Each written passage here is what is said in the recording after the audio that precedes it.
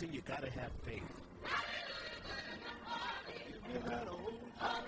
What is faith? In Hebrews 11th chapter, 1st verse, the Apostle Paul writes, faith is the substance of things hoped for and the evidence in things not seen. One playwright writes, it's believing you see white when your eyes tell you black. It's believing where no one else believes. Dr. King says if you don't believe in something, you don't fall for anything. This is a podcast about faith. This is a Christian podcast where we share our faith and belief in God and our faith and belief in mankind, the goodness and kindness in mankind. In today's world, we see lots of ugliness based on racism, misogyny, and age-old grudges. But there is goodness in all of us. There is goodness in this world. But it begins with our belief. You got to have faith. Today is the 22nd of September. We have the gang here. Happy fall. Happy fall. It's the first day of fall? I think so. I think so. Well, actually, I think yesterday, the 21st was. Okay. Yeah. I see the 21st is the 23rd. Which here in San Francisco, for those of you who aren't familiar with our weather, is our summer. Exactly. Although it has just freezing at all. It's nice and beautiful outside. So today we're going to talk on Messianic themes. We're going to jump into movies and literature that has Messianic, Jesus-like themes in it, although it's not overtly Christian.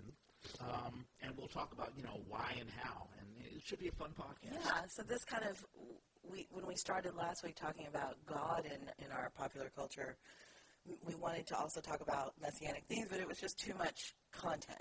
Exactly. For one show. So we're going to talk about it here. Let me open this up in prayer. Heavenly Father, we truly thank you so much for waking us up this Saturday morning and to motivate us to speak more about you and how much we love you and how much you motivate us and how you motivate literature and film and movies and television and even music through your word. We want to uplift your name. We want to uplift how good you've been to us and the sacrifice that you've paid for us and what we can do to uplift your name and to spread goodness throughout the world through you. We ask that everything that we say and we do is motivated by the love that we have of you. In Jesus' name we pray. Amen. Amen. Amen. All righty. Where should we start? Well, I made a list, and because this is something that I sort of created or thought about, Messianic themes, and I can go through. Well, I guess I'll go through the. How about we tropes. show?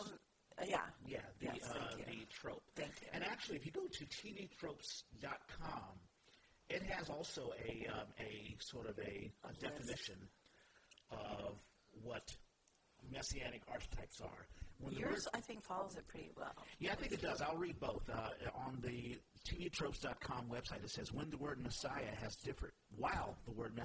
different meanings in different cultures, and there have been dozens of claimants to the title, according to Wikipedia.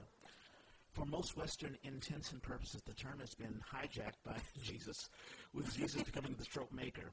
In media, the Messianic archetype is a character whose role in the story, but not necessarily personality, echoes that of Christ. They are portrayed as a savior, where the thing they are saving is a person, a lot of people, or the whole of humanity. They endure a sizable sacrifice as the meaning of bringing that salvation about for other people, a fate they do not deserve, up to and including death, or a fate far worse than death. And it has other little elements to it. I like these elements, so this echoes your list, right? So the elements of the Messianic theme, according to tvtropes.com, are the chosen one, true companions who follow him, betrayal by one of those followers, persecution by non-believers, crucified hero shot, or other parallels to the Passion Play, figurative or literal resurrection, a second coming, or the initials JC. I think it's interesting they called out the initials JC. Yeah, exactly. Although I can't remember. I'd have to go track through some movie character names and say, right, exactly. And here are the tropes that I've written down, what I think are divine birth, especially from the skies, someone who comes from the skies, usually not human, or they are human but they have special abilities. A person who does not know their abilities, who have been or has to be trained to use their abilities. Someone must learn humility and the concept of sacrifice. The person must be spiritually pure to tap into their hidden strengths.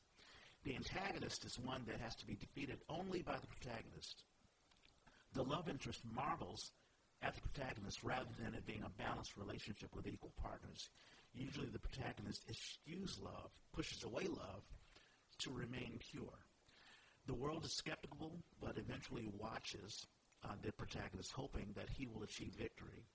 The protagonist must overcome their fears of the antagonist and even overcome fears of death. And the protagonist eventually accepts his fate to die for the sake of others. So there may be others, but those are the ones that I thought. And they may or may not die, but they accept that they may, that's their sacrifice may be that. Exactly. Whatever joys or whatever pleasures there are in life, the person pushes it away to remain pure. And usually the protagonist is always a man. Yeah. There are very few female Messianic figures. Well, although Star Wars, The Last Jedi, Rey may be the new ones. The new Messianic Yeah, figure, but traditionally you don't see exactly in our culture a lot of female Messianic characters. Well, that's weird. Is it? Yeah. Well, I mean, it should Men be. write the stories. I know. I don't mean weird, like unusual. I mean, like, well, that shouldn't be that way. It's unbalanced. Why is that the case? It's unbalanced. Who knows? Ripley may be. Ripley's the first, may like, be, strong a female. Messianic figure. Yeah. Because in Alien 3, she does So we were just talking sacrifice herself and then resurrect herself Yeah. to kill the alien. Oh, yeah. So I can go through the list, or I can also go through sort of the history, because we talked during breakfast time, the history of, I guess, literature and Christianity in America. Yeah, why don't you talk a little bit about that just to give folks a little background? Yeah, so I've talked beforehand about, I've talked a little bit about the four great awakenings, the Christian revivals that we've had in America throughout the years. The first one began during the Puritan period, where the colonials came here to America. Before it was the United States, and John Edwards, I think, was the prominent preacher who preached sinners in the hands of an angry God, talking about a God that will punish you and will even kill you and send you to hell if you disobeyed him. And the purpose of this speech was to scare the living hell out of you. I think they still use that. Yeah, exactly. Some folks. It's kind of still happening. And I think the byproduct of that were the Salem witch hunts, trying to destroy evil, that sort of stuff. The second Great Awakening was more a connection of God and Jesus to nature. How you can have a personal relationship with God. In other words, you didn't have to necessarily go to the church or have a connection with Christianity through the preacher. What time frame is that one?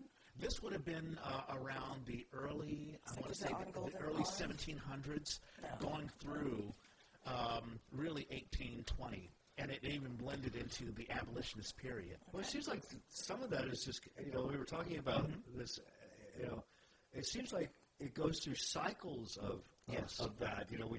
I think, Deb, you brought up, like, everybody wishes for the good old days, and the good old days never really happened. It's just this kind of cycle of, this conflict in society between the God of law and the God of love. Yes. In Old Testament and New Testament. Well, that's kind of, but that's kind of, it seems like there's this kind of divide between the two and this discontinuity. What I was bringing up is, like, when the early Christian church was established, there was not this kind of idea of discontinuity. It was just like, here's the God of love adding to Yeah, the exactly. God of law. That's why Jesus came. Exactly. Yeah, in order to kind of embellish what was the law. Yeah, exactly. And I think America, in trying to come to grips with, and I think England as well. That's why you had the Reformation period and Martin Luther and others, Calvinism, to say, what is our relationship with God?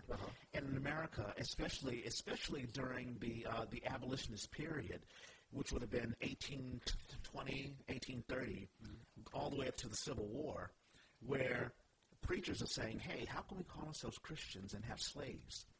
There's something incompatible to that. Yeah. And that can was sort of kicked all the way until someone's like, hey, listen, we've got to do something about this. Yeah, all the way until that took a really long time to get to that next phase. All until LBJ, Well, I'm getting to that all the right way now. through that. I'm getting to that. Yeah. So the Third Great Awakening, which happened, I would say 1880 all the way up to probably 1920, is activism. where you have people like Carrie Nation, and I can even say Susan B. Anthony, because I think the suffrage movement ties into that. Plus, there was this big discrepancy between the rich and the poor. And the absolutely. That's exactly right. And the people in power. And that's exactly right. Their class struggle was occurring. Because immediately after the Civil War, you had the Second Industrial Revolution, where we had the light bulb, we had the introduction to electricity. We had the working model, the president and the CEO. And back to spiritual awakening. I know. We're drifting away. How did we get to the Messianic? Yeah. So the Third Great Awakening dealt with activism. People saying, listen, let's get out of the church and let's actually use the Word of God into our daily lives. Let's stop people. There were people who protested drinking. They created the Salvation Army. They created the YMCA, the Young Men's Christian Association, the Boy Scouts, the Girl Scouts. Activism. Let's take the Word of God and let's put it out in the streets and let's use it. Let's do that.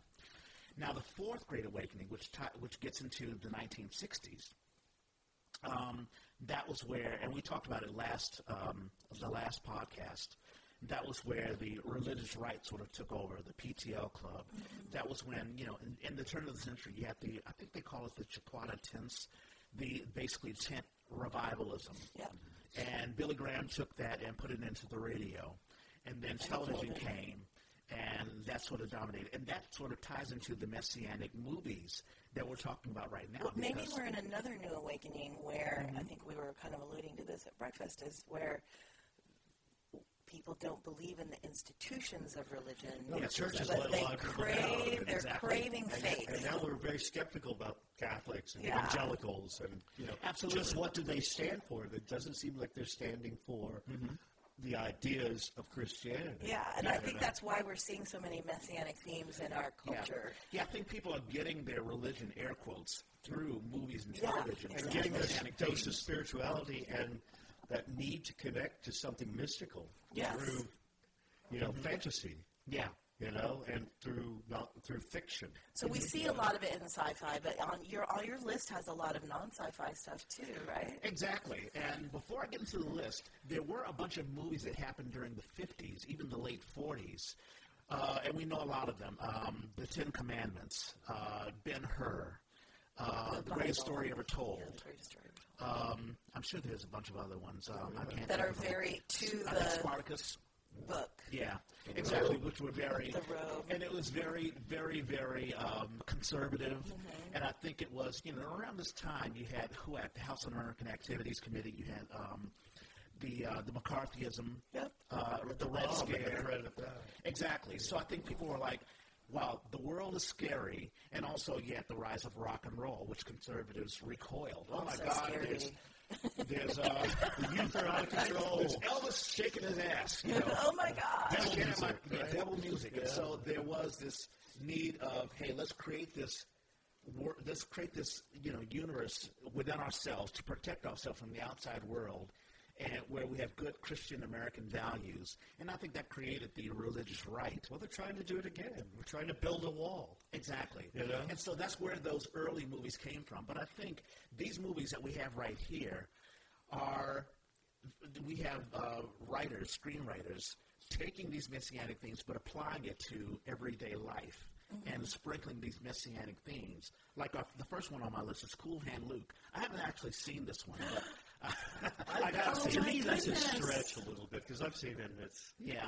I don't really get the Messianic. Well, there's he is kind of a... It reminds me a lot of Shawshank Redemption, and I think Shawshank has some Messianic themes as well. But Cool Hand Luke, there's a guy, Paul Newman, who is arrested. He eats a lot of eggs. And he is tortured in this chain gang, and they're trying to break him. They're trying to break this guy. Yeah. He has so much goodness in him that he won't be broken, and he actually changes the gangs. And you're right. That's a weird example. That last scene is very crucifixion. Oh, he does. Yeah, he does get tortured. Yeah, that's for sure. So on my list, Cool Hand Luke curses God for his plight. mocks God, and his mother dies in that scene as if, this is what happens when you go against God. Most Messianic characters lose a family member or a loved one. And it reminds me a little bit of Moses. Moses sort of is like, Or Job even, right? Well, Jesus even says, my God, why have you forsaken me? I forget what verse that is. Cool Hand Luke, persecution that affects others, taking on the pain so that others won't. So you get the sense that Cool Hand Luke, when he dies, he's taking on the pain from the guards that others will not take on. Well, that Green Mile, that says that. Well, Green Mile, that's also on my list as well. Yeah. Also, The Longest Yard, where Burt Reynolds, he sort of takes on punishment from the guards as well. Yes, he does. Although that's more football. That's my favorite football movie. Oh, I love that movie. The end scene of Cool Hand Luke, his picture is superimposed over a crossroads, which represents the cross. Which represents Christianity and the crucifixion. So there's Cool Hand Luke. Yeah. Any thoughts on Cool Hand Luke before I go on? No, I think I can see it now. Like I haven't seen this movie in a really long time. Yeah, it's been a while. But it's one of the iconic movies when you take a film class. Yeah. That they force you to watch. Yeah. I just remember that one line. What we have here is a failure to communicate. Exactly. But Cool Hand Luke, along with Shawshank Redemption, another individual who lots was of prison arrested. movies. There are lots of prison movies where someone has been arrested. Maybe they did the crime, or maybe they didn't do the crime, but they're being unfairly punished. And they get redeemed, and others get redeemed. But they have this, they're imbued with this too. desire or ability to wrestle with this authority. Yes. Their universe, they're going to change it. Yeah. As if the guards are Pharisees who are supposedly of the law. Of the law. But this person is far more pure. Combat that. And he always saves someone else. You're right. Exactly. So Shawshank, The Longest Yard, and Cool Hand Luke, they all go there. So that was in 1967. That's kind of the start of exactly. seeing this. Yeah, I think so. Yeah. 77, we have Star Wars. Every one of you knows that this is a Jesus story. That's where everyone gets their idea of spirituality. Exactly. And good and evil and right and wrong. For 30 years, this is how people have learned their faith. Exactly. And I talked about being part of, when I was in NYU, my first year, I was part of a group called the Solid Rock Christian Fellowship. And we talk about Star Wars all the time, how the Force represents the Holy Spirit. Actually, they come out and show this on TV at Christmas time. Is that right? Yes. Yeah. They do? Yeah. Well, I think they have. It just seems like it's on all the time. I don't know. I didn't recognize the season. Yeah. Used to be The Wizard of Oz. Yeah. But there are very overtly messianic There's a themes, prophecy. There's a prophecy. There's Obi-Wan Kenobi, who represents John the Baptist. Yeah. The father figure. Yeah, the I father think when we were figure. talking about this, the biggest question was like, not a question really, but just a point of discussion is like, why do you think even people who aren't necessarily religious, so to speak, why do they embrace and really kind of emotionally identify with these messianic things in Star Wars? I mean, it's real important to some people. Oh, yeah. I mean, like they couldn't live without the belief that, yes, there is a force, and yes, it moves throughout us. Because they want, I think, Yes. that it's because they want connection. They want to believe that we are all connected by the force. There is this need, and it's easier to believe that in this fantasy than to embrace like a dogma. Yeah. But they also want to believe that good will prevail over evil. Hey, I just thought about something. The whole cosplay thing. I mean, people are into cosplay all the time. Yeah. I think it began with Star Wars. Yeah, probably. And I think people wanted to... Trekkies or whatever. Or it became okay. I guess it became okay. People were probably doing it in their homes. It's still not okay. It's still not okay. I just want to say. But I believe you're right, Craig. People want to believe in this force and this goodness in the world. I do. And in the universe even, that they really do embrace it. So Luke is blatantly messianic. He was foretold to be the one to set the universe right. Even born on a desert, almost a manger. Yeah. Taken away. They try to. I think in episode 1, the fourth movie, episode 1. I think Leia. The woman Amidala gives birth to twins, and they have to hide Luke because I think Luke is about to be killed. Because of the prophecy. Because of the prophecy. Yeah. Which is very reminiscent to... wasn't he kind of a Herod. reluctant... Wasn't he kind of a reluctant Messiah? They're all reluctant. Nobody is like, hey, it's me. Yeah. I'm gonna take care of all of you, and I'm gonna die for you. Yeah. Nobody says that. And he was a farm boy. Luke was a farm boy. A just like common Jesus. man. Yeah. Reluctant hero. Yeah. And, you can look at, even the final scene where, like he speaks to Obi-Wan Kenobi, although Obi is dead, connecting to the Holy Spirit. And you get a sense that Luke is still connected to the Spirit. He's gained all that knowledge, and I guess, One of the things I love about the Star Wars thing is that they still try to make Darth Vader like, they're still like, we know there's good in you. Yeah, the fallen angel. We know there's good. Yeah, because he is supposed to be the one. Yeah, exactly. Yeah. Which goes into, the whole fallen angel who was Satan. Satan was fallen angel. Let's talk about the Force a little bit. The Force. Well, it's the Holy Spirit we just saw. Yeah. Right? Yeah, well, I mean, I think there is a connection. I mean, so the one thing that disappointed me with the newer Star Wars movies is that they introduced the idea of microchloridians, and they're saying that, it takes like a certain DNA to have the Force, and I really rejected that. The first three movies talked about that's a quite old mystery. I reject it too. All things and all people, and it flows through all things. I was telling you, and Father Justin has a teen movie night. They're always doing Lord of the Rings and Harry Potter. Yeah, and there's that magic, mystical, Holy Spirit type thing throughout all that. So, I think you're right. I don't know why they introduced that only a select few thing. Yeah, I don't know. I think for George Lucas, it's my personal opinion that George Lucas sort of lost focus. And it happens. But he kind of let it go to Disney. Because, you have a filmmaker who makes a movie. He has no idea that it's going to become a series. And all of his great ideas sort of, oh, my God, now I have to create an origin for Vader, and I have to create an origin for the Force, and what do I do? And a lot of the initial ideas sort of go out of the way. Wouldn't the inspiration of that, didn't it come from, like Joseph Campbell? Joseph Campbell, Carl Jung. And in Buddhism. Yeah. Yeah. He kind of, took a bunch of different religiosity ideas and kind of cosmology ideas and kind of worked it into that thing. Oh, I was also thinking Close Encounters of the Third Kind. Oh, yes. Yeah, where Richard Dreyfuss, even though he chews the scenery like it's like cabbage or cheese and the mashed potatoes. The mashed potato. He has this vision. And nobody believes him. And he sacrifices everything to be abducted by aliens or something. Well, I wanted to go back to the Force because I feel like I see, like you were saying, magic.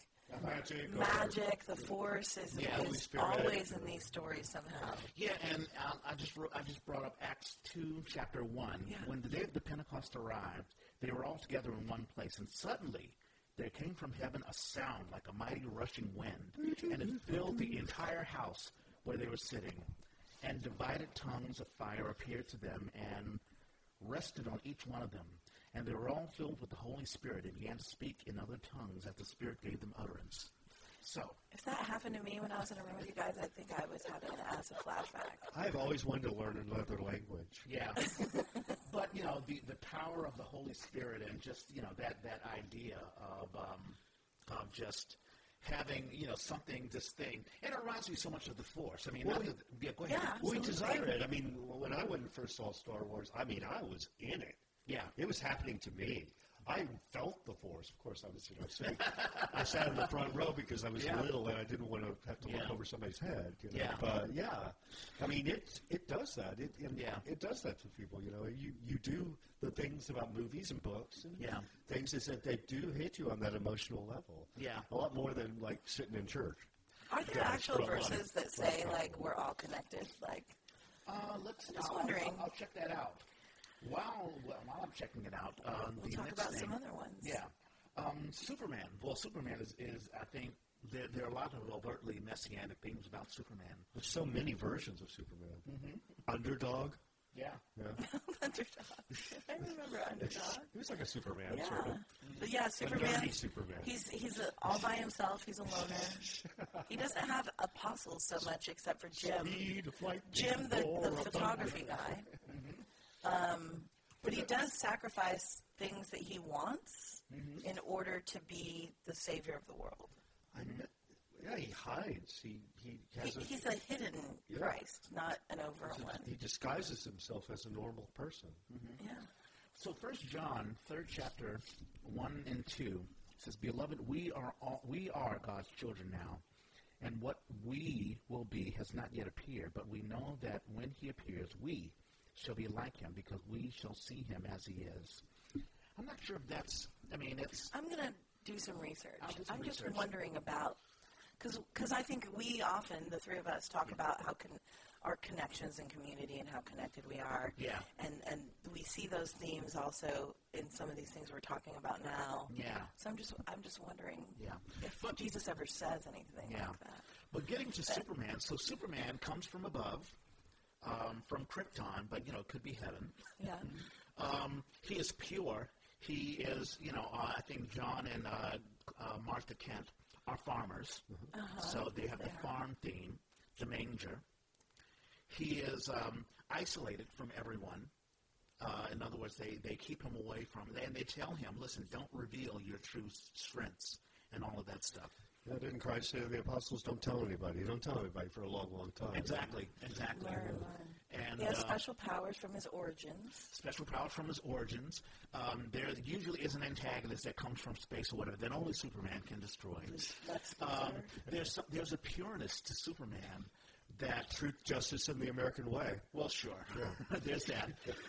But you get a sense that he can't enjoy the pleasures that everyone else can. No, he picks up a fork, he bends it. Yeah, exactly. We're talking about like family and a relationship and a love story. You get a sense that Lois Lane is not his equal because she can never be his equal. So it can never be a true equal relationship. Yeah. And they never really go from anywhere besides fawning over one another. Exactly. They never get married. They never. Yeah. I think they try to, but always there's something going on, and especially this movie. He's always saving her. She'll never save him. Yeah. Very unbalanced. And there's unfortunately, there's some misogyny with the movie because you have Margot Kidder, who passed away, I think, earlier this year. She's a reporter. She's a wheeler and dealer. She has an independent life, and then she looks up with. Bless you. She looks up with Superman. And she sort of drops all of that. She's like, oh, I'm in love with you and whatever. Yeah. And she doesn't really know who Clark Kent is and all that stuff. It's not like they, If she can't tell the difference between Superman and Clark Kent, they have so many problems. I had to really swing my disbelief on that one, too. So Lois Lane reminds me so much of Mary Magdalene, where she more so worships him.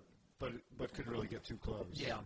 The love is not really an equal balanced love, not like in a relationship that we would have. So, so I think I've listed all of that. Let's look at the next one. E.T. came out in 1982. Can you tell we're children of the 80s? Right, exactly. We love all these movies. Yeah. Non-human being from the skies that rises again. I think E.T. actually dies and sort of resurrects himself. He does. Yeah. Yes. Yeah. Yeah. In the tent. No, I don't remember. Yes. Here's a funny story. So I went to see E.T. with a friend of mine who was also my same age, and my mom took us. And I thought that scene was sort of hilarious, like when E.T. dies. When he's dying in the tent? Yeah, I thought it was sort of stupid. Oh, and I looked at my friend. I was like, isn't this stupid? And he had tears in his eyes. I was like, how can you say that? Shut up. Go away. And I was like, okay, never mind. I guess you're connected with this. So, but yeah, it was very emotional for people. I mean, people were really connected. And Steven Spielberg, he's known for injecting emotion. Yeah. A very conservative sort of, You never had for young kids, if you hadn't seen this, you should never had pets see growing it. up. Did you? Well, yeah, I had a dog, and the dog died. So I had a turtle. Turtle. But what about pets? Yeah. No, I'm just saying, it's kind of like, I would identify it through that. Yeah. E.T. died. He's like a little, almost like his pet. But he creates miracles. He creates miracles, and he is going to rise again, and he did rise again. He literally up to in the skies. And he has the followers, the little kids. The followers. Kids. And there is a force. There's a the finger. Well, there's a finger. Not the force. I'm talking about outside elements. law enforcement that are trying to hurt him. Who represent the Pharisees, I would say. The authorities. Authority figures. And that's another Messianic thing. The authority figures are always trying to destroy this person before So E.T. is the Messiah. Yeah, but what about the kid? Well, the kid can be an apostle. The kid can be, a non-believer who believes. Kids. We see E.T. through the kids' eyes. So we're exactly. It's a vehicle for us to identify with this. I think that's perfect. That's perfect. This E.T. thing. Yeah. Right. And then 2 years later, and this is a very sort of, people will be like, what? What are you talking about? The Terminator. Another kid. The Terminator, 1984. Now you're like, no, wait a minute. The Terminator can't be Jesus. No. But John Connor. That's right. Unborn John Connor will save the world in the future, hunted by outside forces to prevent the salvation. Divine birth? ? John Connor sends his son/father to give birth to himself. So who does Kyle Reese represent? Is he God the Father, the Son? Is there a Trinity thing going on? Well, when Jesus came, he, he embodied the Word. So the Word was all the past, right now, and the future. It was like this on this timeless plane. Mm-hmm. If you look at Christ in that kind of sense, and the way he was trying to define, his place in not only his place in the world was to be the Son of Man, to be flesh and blood, to be visible and something everyone can identify with by looking, talking, hearing. Yeah, exactly. But the physical embodiment. But his true kind of meaning. Yes. And it was this timeless character. And so that's where I kind of think the Terminator fits in because, you see in the past and in the future. But there's always been a debate as to, is Jesus the flesh, the physical embodiment of God? Yeah. And God the Father, God the Son, is Jesus a version of God? Right. Yeah, just like there's or been a separate entity. Just like there's always been these movies and books about time travel and just how screwed up it kind of messes with your head and the idea of what does that mean? Exactly. So the Terminator ties into this because what is Kyle Reese? Is he the disciple of John Connor who John Connor sends, or is he the father that gives birth to John Connor? Yeah. And so you have that wonderful, thing. But what's very clear is that the Terminator is sort of like, this, once again, this outside force, this force that has to stop this birth. Right. To stop it's a salvation. one-on-one tie. Exactly. Yeah. So it's almost like it's almost like a 21st century, 23rd century version of Herod trying to stop the birth of Christ. Yeah, that's right. Or Ramesses trying to stop the birth of Moses. Yeah, just Yeah. Man is destroying itself. As the angel Gabriel. Yeah. Oh, yeah. That works. Man is destroying itself via sin, a la Skynet. Who created Skynet? We did. What's Skynet? Oh, well, okay. So Skynet. Oh, that's the robot thing. Exactly. Okay. But we created Skynet. Yeah. Oh, and Yes, in the 80s, because right? in the 80s and there were a bunch of movies.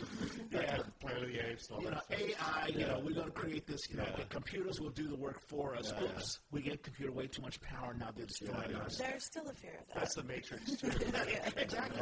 And and that is very, not necessarily messianic, but there's also the sin is destroying us. Why did God have to send Jesus? Because we cannot separate ourselves from our sin. We don't know how to do that. God tried to save us, through Moses and the Ten Commandments and giving us the Word of God. Well, the law was He gave us a choice, and we chose badly. Exactly. That's exactly right. The law can only go so far. Yeah. Yes. Yeah, exactly. So we needed to have a human embodiment of God to show us the way. And the Terminator sort of shows us that as well. Dune. Pitting humanity against the machine. Which is an embodiment of ourselves, because we created the machines. Right. Okay, Dune. Frank Herbert's Dune. Or who's the director who did that? I should know this. I don't know. Tim Burton. Tim Burton. It was Demi. Huh? Wasn't it Demi, John? No, you're right. I'm sorry. It was that crazy guy. He has crazy hair. Crazy guy. The director. Huh? Demi. I don't think so. Oh. Maybe I'm wrong. I thought it was. Here, we'll look it up. He did Mulholland Drive. Okay. Maybe, I don't know.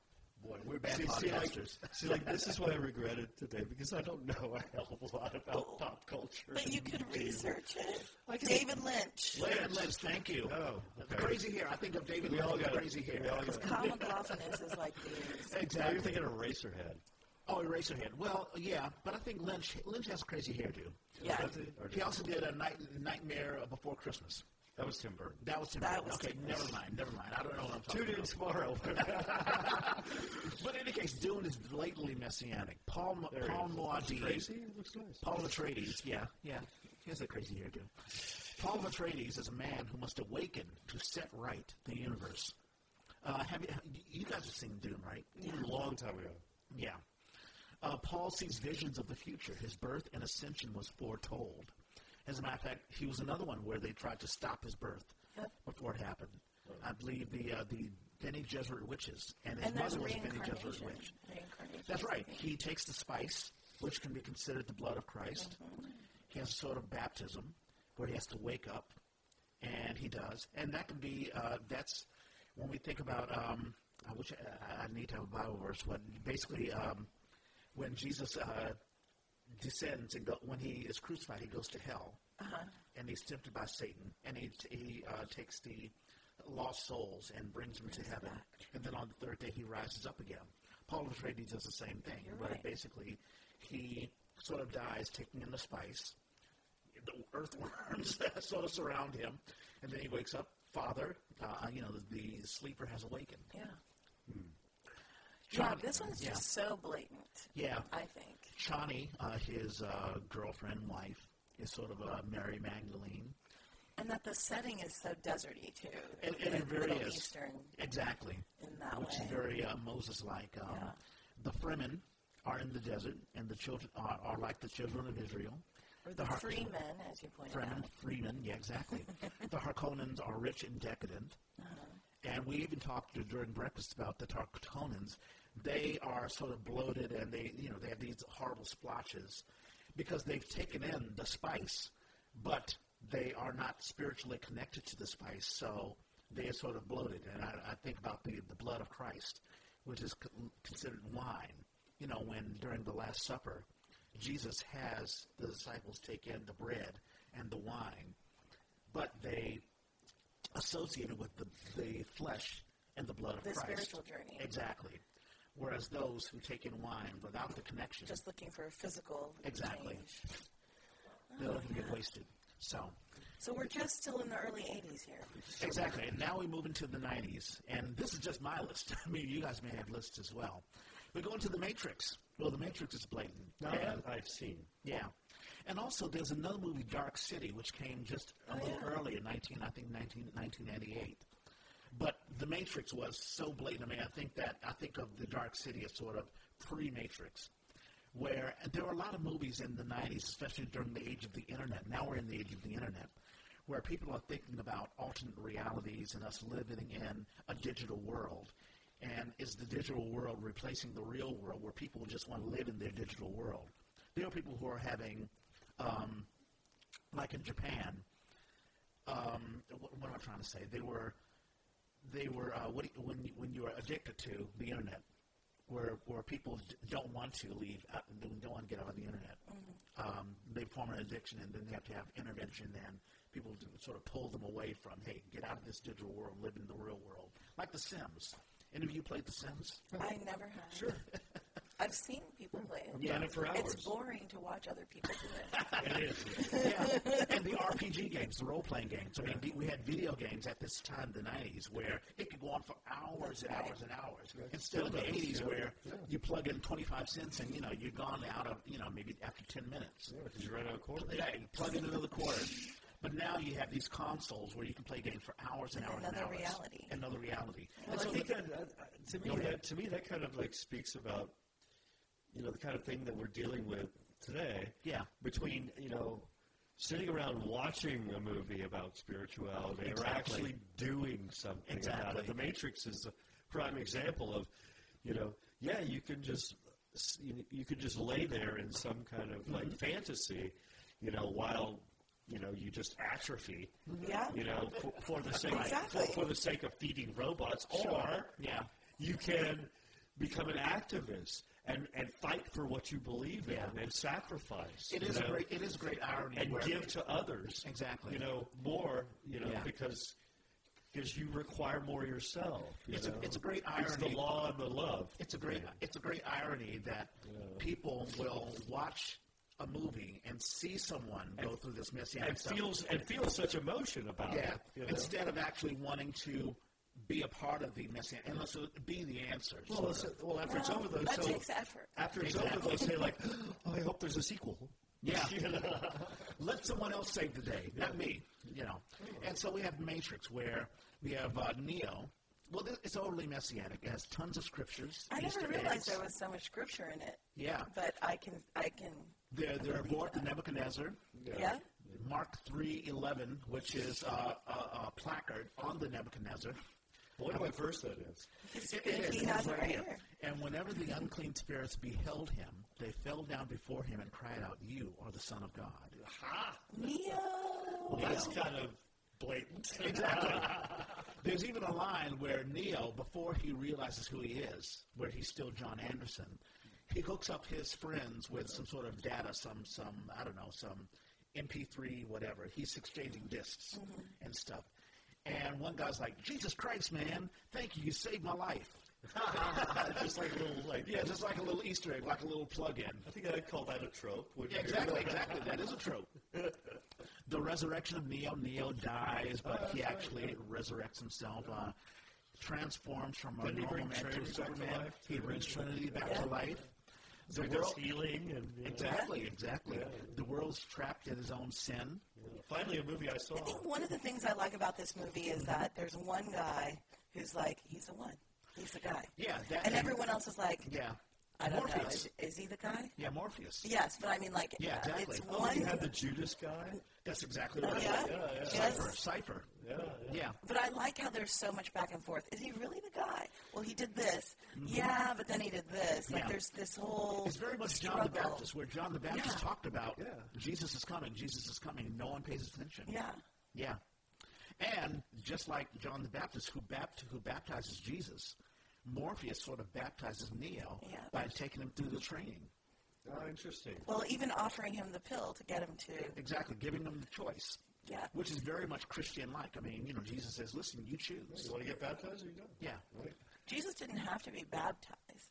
He wanted to be. He wanted to be. Yeah, he wanted to be. He wanted John to do it. And one of the cool things about The Matrix, Cypher has this wonderful argument. This is the Judas character, where he says, hey, I'd rather live in my fantasy world and not deal with the reality. I know that the steak isn't real. Happy and comfortable. Exactly. I know the steak isn't real, but I eat it in my mouth. But it feels good. I'd rather feel good than to deal with the mess. Yeah. Well, I don't want to be persecuted. Reality sucks. Exactly. Yeah. And that is a very Christian thing that all of us deal with. Yeah. Well, yeah. Every Some day. more than others. Sure. Yeah. So that's very cool. Also, the same year, The Green Mile. Which is another Stephen King, I think, also directed by Spielberg. Yes. Yeah. Where we have a character, Coffee, that's the black guy, also a prison movie. Right. Who is imbued with... Yeah. Unjustly punished. Unjustly punished. Supernatural powers to heal. Unjustly punished for someone else's crime. He accepts death to remove himself from an And he also world. takes on all the darkness throughout his life that he suffers and is punished. And he willingly does it. Exactly. And he heals. His gift is that he takes on other people's pain. Willingly. Exactly, willingly. Exactly. Willingly, or just because he does it, even though he knows it'll hurt him. Exactly. But he does it anyway. He can very well say, no, I'm not. Very kind of But he's not eager. Very Christ-like, though, in his behavior. There's a purity to him. And his little friend the mouse, how gentle he is. Yeah, exactly. Yeah. Didn't the mouse die, and then he brought the mouse back to life? Yeah, he brought the mouse back. Yeah. So the mouse is Christ. No. And, of course, the authority figures who punish him are very much like Pharisees. They say, we are the law. Or like taking up his cross. Yeah. And accusing him of things he didn't do. Exactly. Coffee accepts death to remove himself from an unjust world. Others are affected by his death. Even the lights burn out This when little he light of dies. mine. Yeah, exactly. we think about when Christ is on the crucifixion or on the cross, and there's lightning that comes down. And the sun was blotted out. The sun was blotted out, and so you have that overtly Messianic theme with the light burning out for the Green Mile. The Iron Giant. I haven't seen this one. I haven't seen this one either. Well, so when I not only did I go through lists. Is it a robot? It's the robot. It's an animation. And so I went online and I was like, okay, what are movies that have Messianic themes? And this one came up. The Iron Giant, he's a non-human being that comes from above. He's actually, so it takes place in the 50s, the Cold War 50s. Okay. There's a meteor that comes from above, and the giant, it comes from the meteor. No one knows where the giant comes from. Well, that sounds like the day the Earth stood still. It's a similar thing. Very much. Aliens come down and everybody's freaking out. Yeah. Does the giant know where he came from? And all well, the giant doesn't speak. Oh. So. Yeah. These, Yeah. And the kid befriends the giant. And it's very much, it reminds me so much of Frankenstein, where Frankenstein befriends a child, but everyone is freaked out. Oh, my God, that thing's going to kill you. And they try to destroy the giant. He's trying to make a friend. And the giant retaliates by unleashing the weapons that he has and tries to attack people. Oh. It's just misunderstanding. Yeah. The folks wind up killing the giant, but the giant resurrects himself and goes back to space and says, hey, listen, you guys aren't worthy of my goodness, so the hell with it. So in this case, the Messiah decides we're not worth saving. Right. It's just... Is that right? Is that right? Well, not I think I saw something like this. One of these, it was a Japanese film. It was called Giant Robot. It may be. It may come from there. It was like really cheesy. And the robot, would hold the little boy in his hand and fly around. You know what? I think it's the same thing. You remember Giant Robot? That? It was horrible. Well, so he tries to save people while he's here. We treat him badly, and then he leaves. Oh, yeah. Well, he rises up. I mean, for those who... Yeah. So there are non-believers, but the kid still believes. Robot. Yeah. The kid still believes. The kid still believes. But the majority of people don't. Right. So that's how we are today. Sure. The giant is persecuted and is hunted by outside forces. The giant saves others and sacrifices his life. The giant reassembles itself, i.e. resurrection. This sounds like every Godzilla movie I've ever seen. But you said that he says that we're not worth helping anymore in the Well, that was my interpretation. Okay. That's why I was like, is this a story telling us we're not worth saving? Well, no. Because they're completely ignoring Godzilla. Right. No, I think that, Jesus rises up. Yeah. For those who accepts him. Right, you're right. He's there. Okay. For those who don't, there it is. Okay. So there's the Iron Giant. 2 years later, Harry Potter, another movie I haven't seen. Everybody is into that. Everyone but Reg is into Harry Potter. Well, I'm not really. But we're going to make him watch it, and then he will. I've seen some of it. He will be in the cult as well. So Harry is referred to as the chosen one. He carries a stick like a cross. Oh, I didn't think about that. Magic one. Harry sacrifices himself in the Forbidden Forest, from what I hear. Yeah. Crucifixion, resurrection. Only Harry can defeat Voldemort. It's true.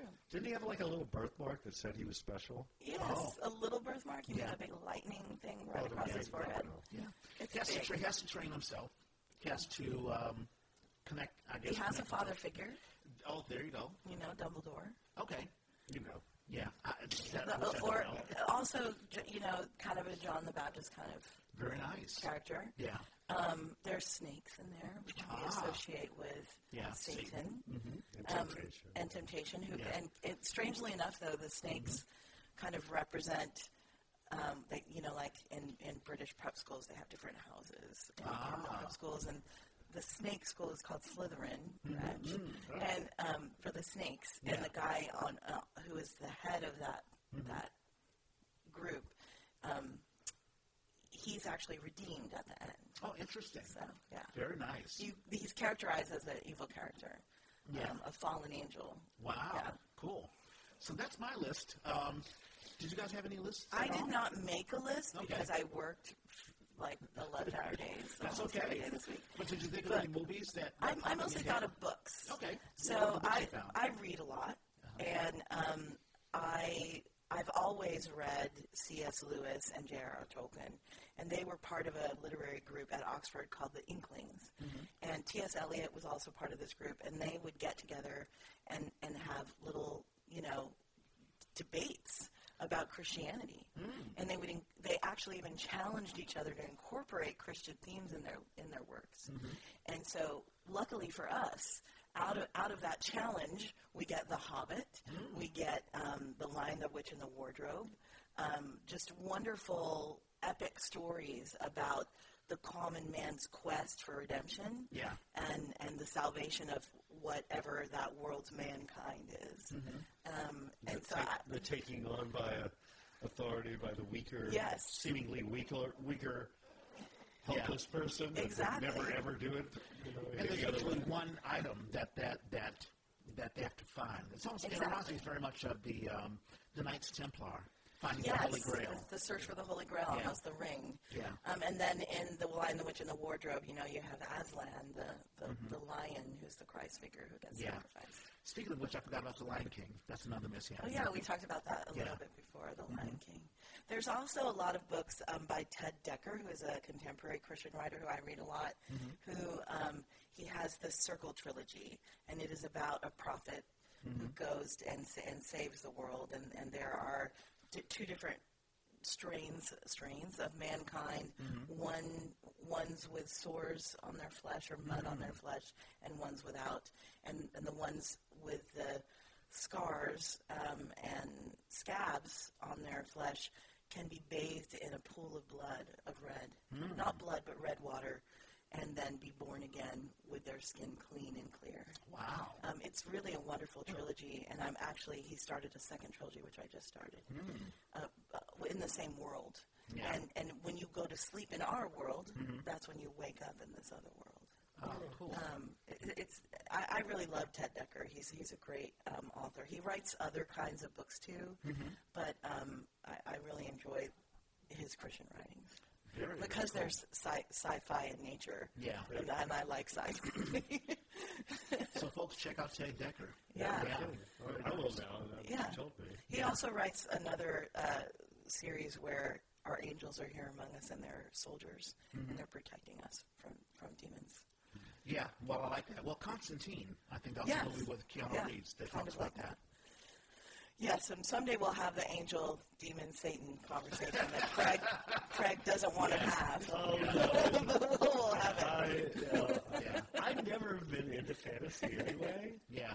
So it's just like all that angel devil stuff just kind of cracks me up a little bit. Yeah. I remember the TV. Wasn't there a TV Touched by an Angel? There was. Oh, Touched by an Angel, but that was God asking people to do things. Okay, a commercial break.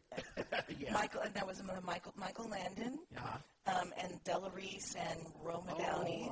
Those were all happening at the same time. Yeah.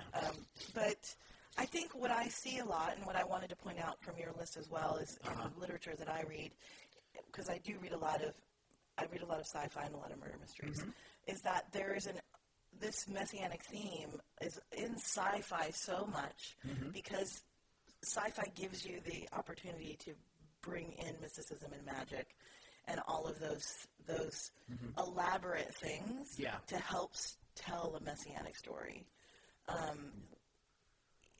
Because our lists don't have a lot of average Joe guy going through a regular day, although Prayer for Owen Meany, I would say, is a book and a movie that is similar to that.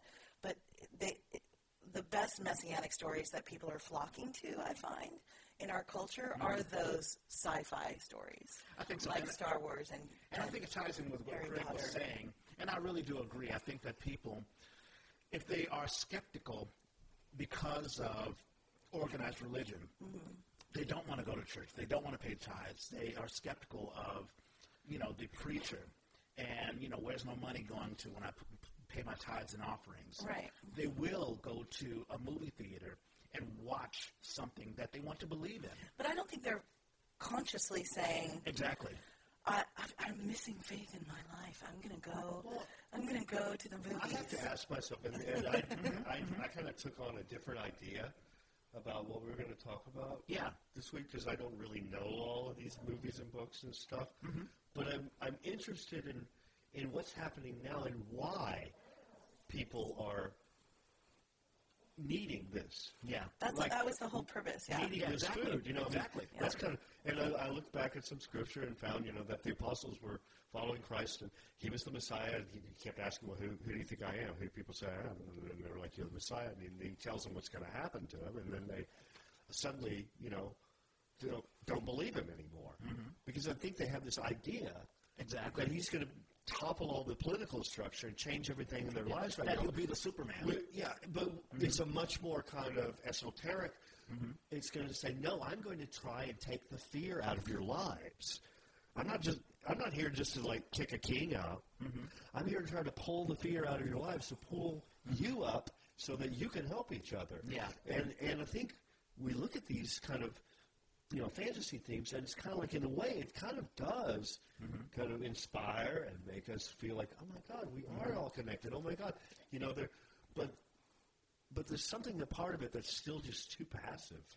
There is a problem. We're watching a movie, or we're reading a book.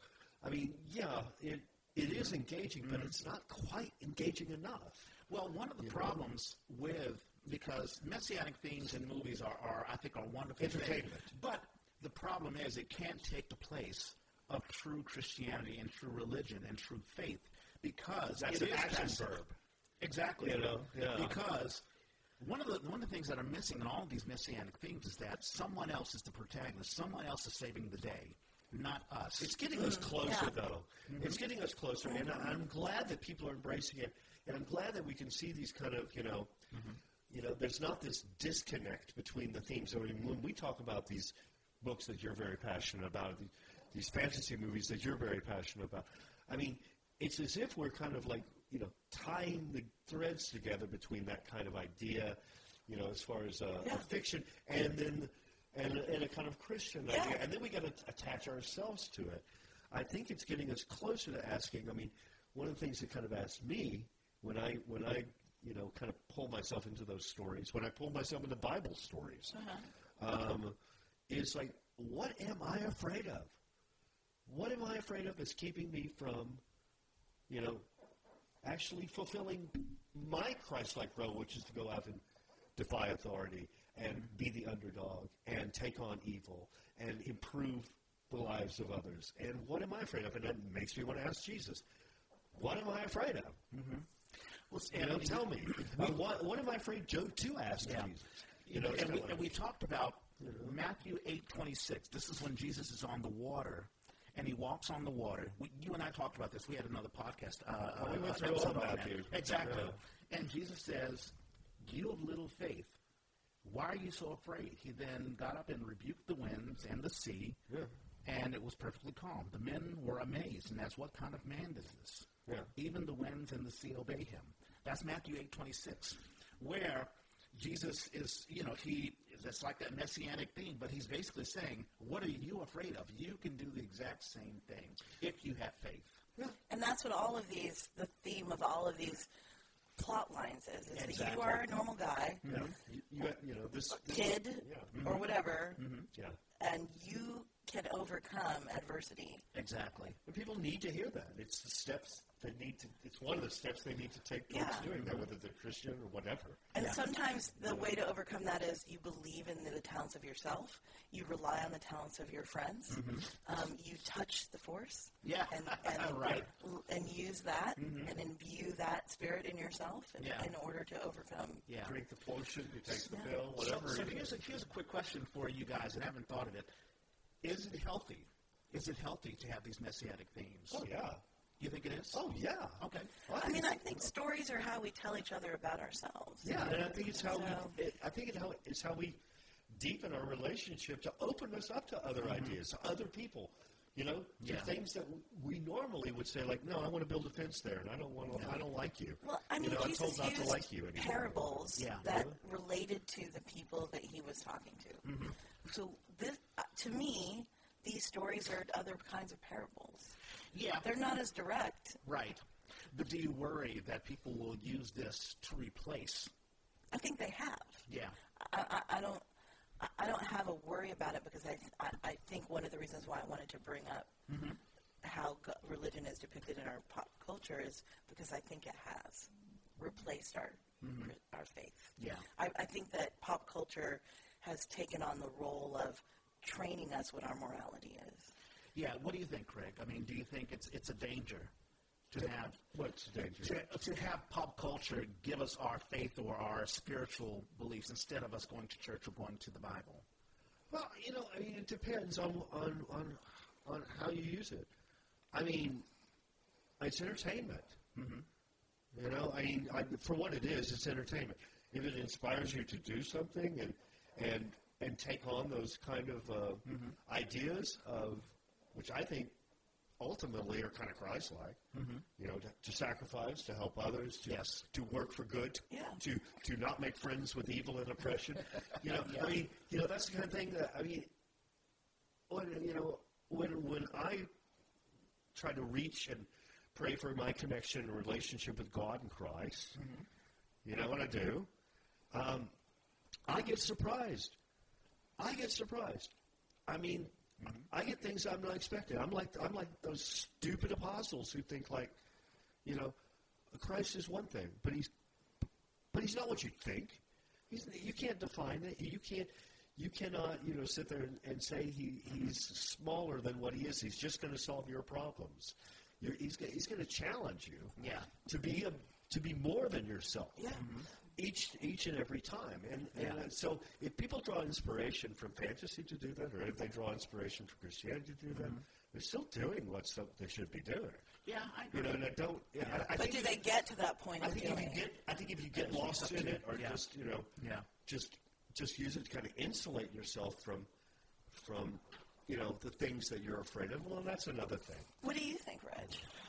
What do I think? I think it depends on the person. I think there are some people who walk into a movie theater, they just want to be entertained, and they just want it to be passive.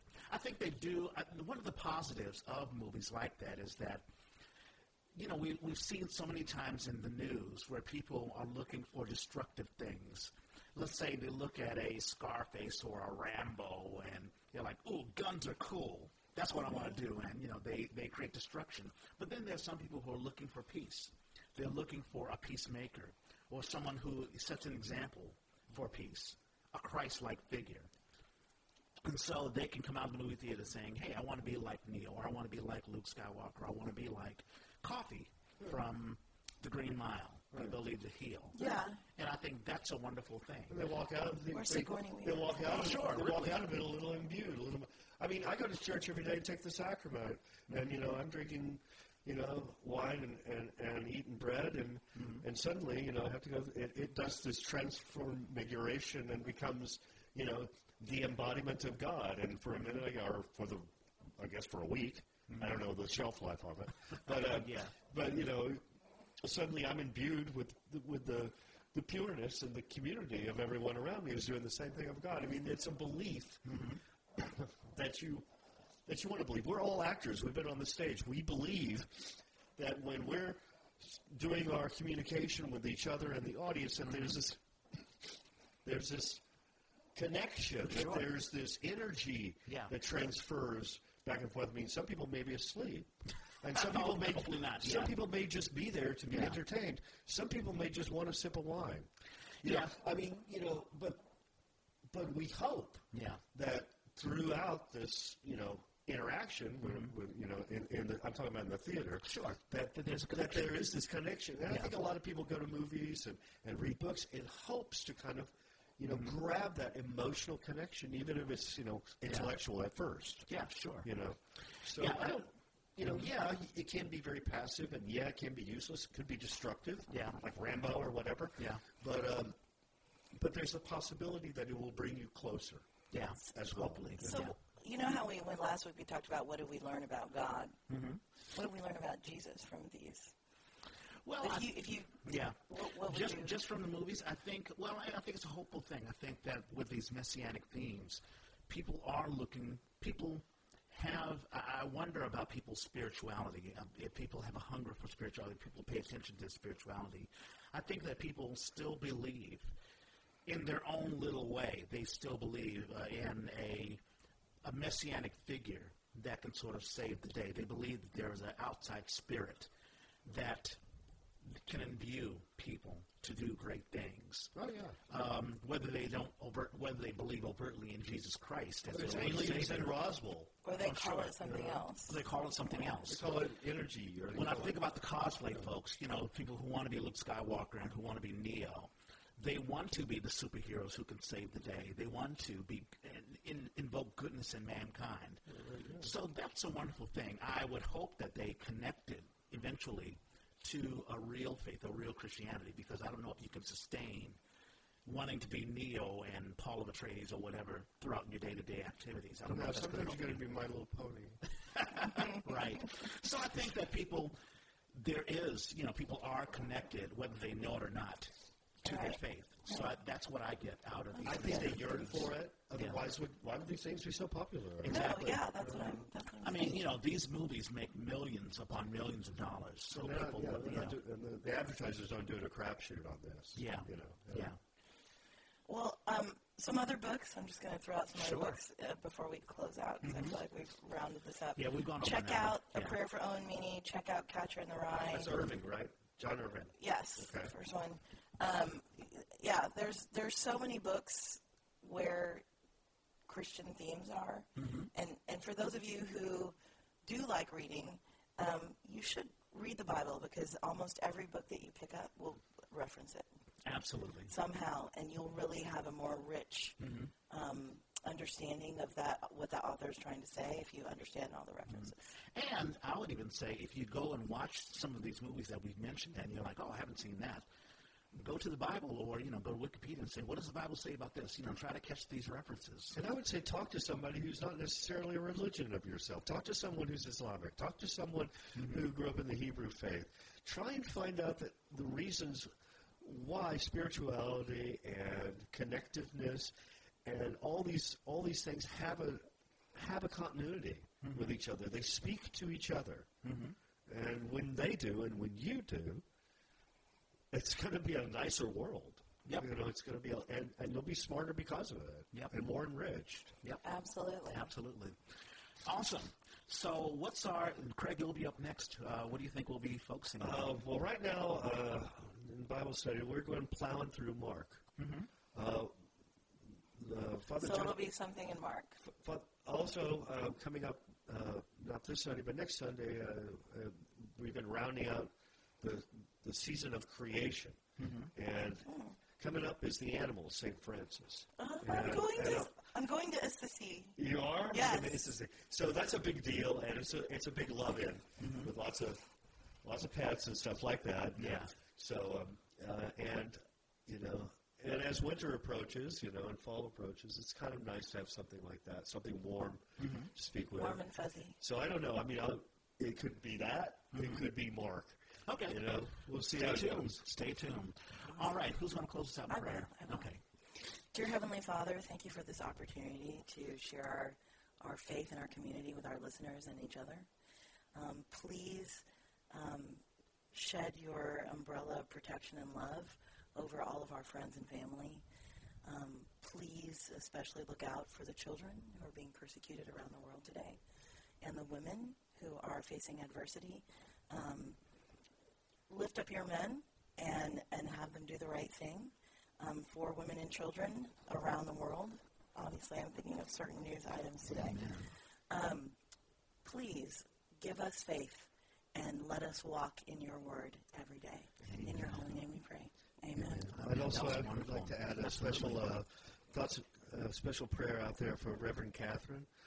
She's in the hospital right now in Stanford, and hopefully she'll be out by her 84th birthday, and we're going to have a big New Orleans Creole potluck for her birthday, and something she does every year. And I just want God to give her comfort and healing, and know that we want her there. And lend her your strength. And so bless you, Reverend Catherine, and God bless you for blessing her. In Christ's name, thank you. Amen. And I'm going to add a little plug in as well. For the victims of the hurricane, I forgot what the hurricane is, but, the folks in North Carolina, Hurricane Florence in North Carolina, there, folks, I think the death toll is 17 now, and we just hope and pray, not just for those who the families who have lost loved ones there, but also the folks who are displaced. We hope that you recover quickly, and that our federal government will do the right thing and have a speedy recovery, and that people will very quickly get on with their lives and they can recover from this natural disaster. In Jesus' name we pray. Amen. Amen. All right. And here's my blurb. Faith is a podcast open to anyone. You may not believe at all. You may be Muslim, Jewish, agnostic, or atheist. You may have had horrible experience in the church, which have made you turn your back to God. You can still have faith. We ask that you listen to this podcast, even challenge us. We're on Facebook, SoundCloud. That's where the podcast is. You can also write us directly. I have a Twitter and also Instagram account. You can find me, Reg_Clay, and DL Carragher for Deb. And share what you feel. Don't feel alienated because we speak of what we believe. The Bible's been around for thousands of years, and even now, in the age of the internet and social media and great technology, it still has a message for all of us. You can listen to this podcast on the Apple Podcast app or on iTunes. Just open up your iTunes app, click on Store, go on the search engine on the upper right-hand side and search for it. You got to have faith, and you'll find us. If you use Android, download the SoundCloud app or just go on SoundCloud.com, search for us, and you will find us. Thank you for listening, and God bless.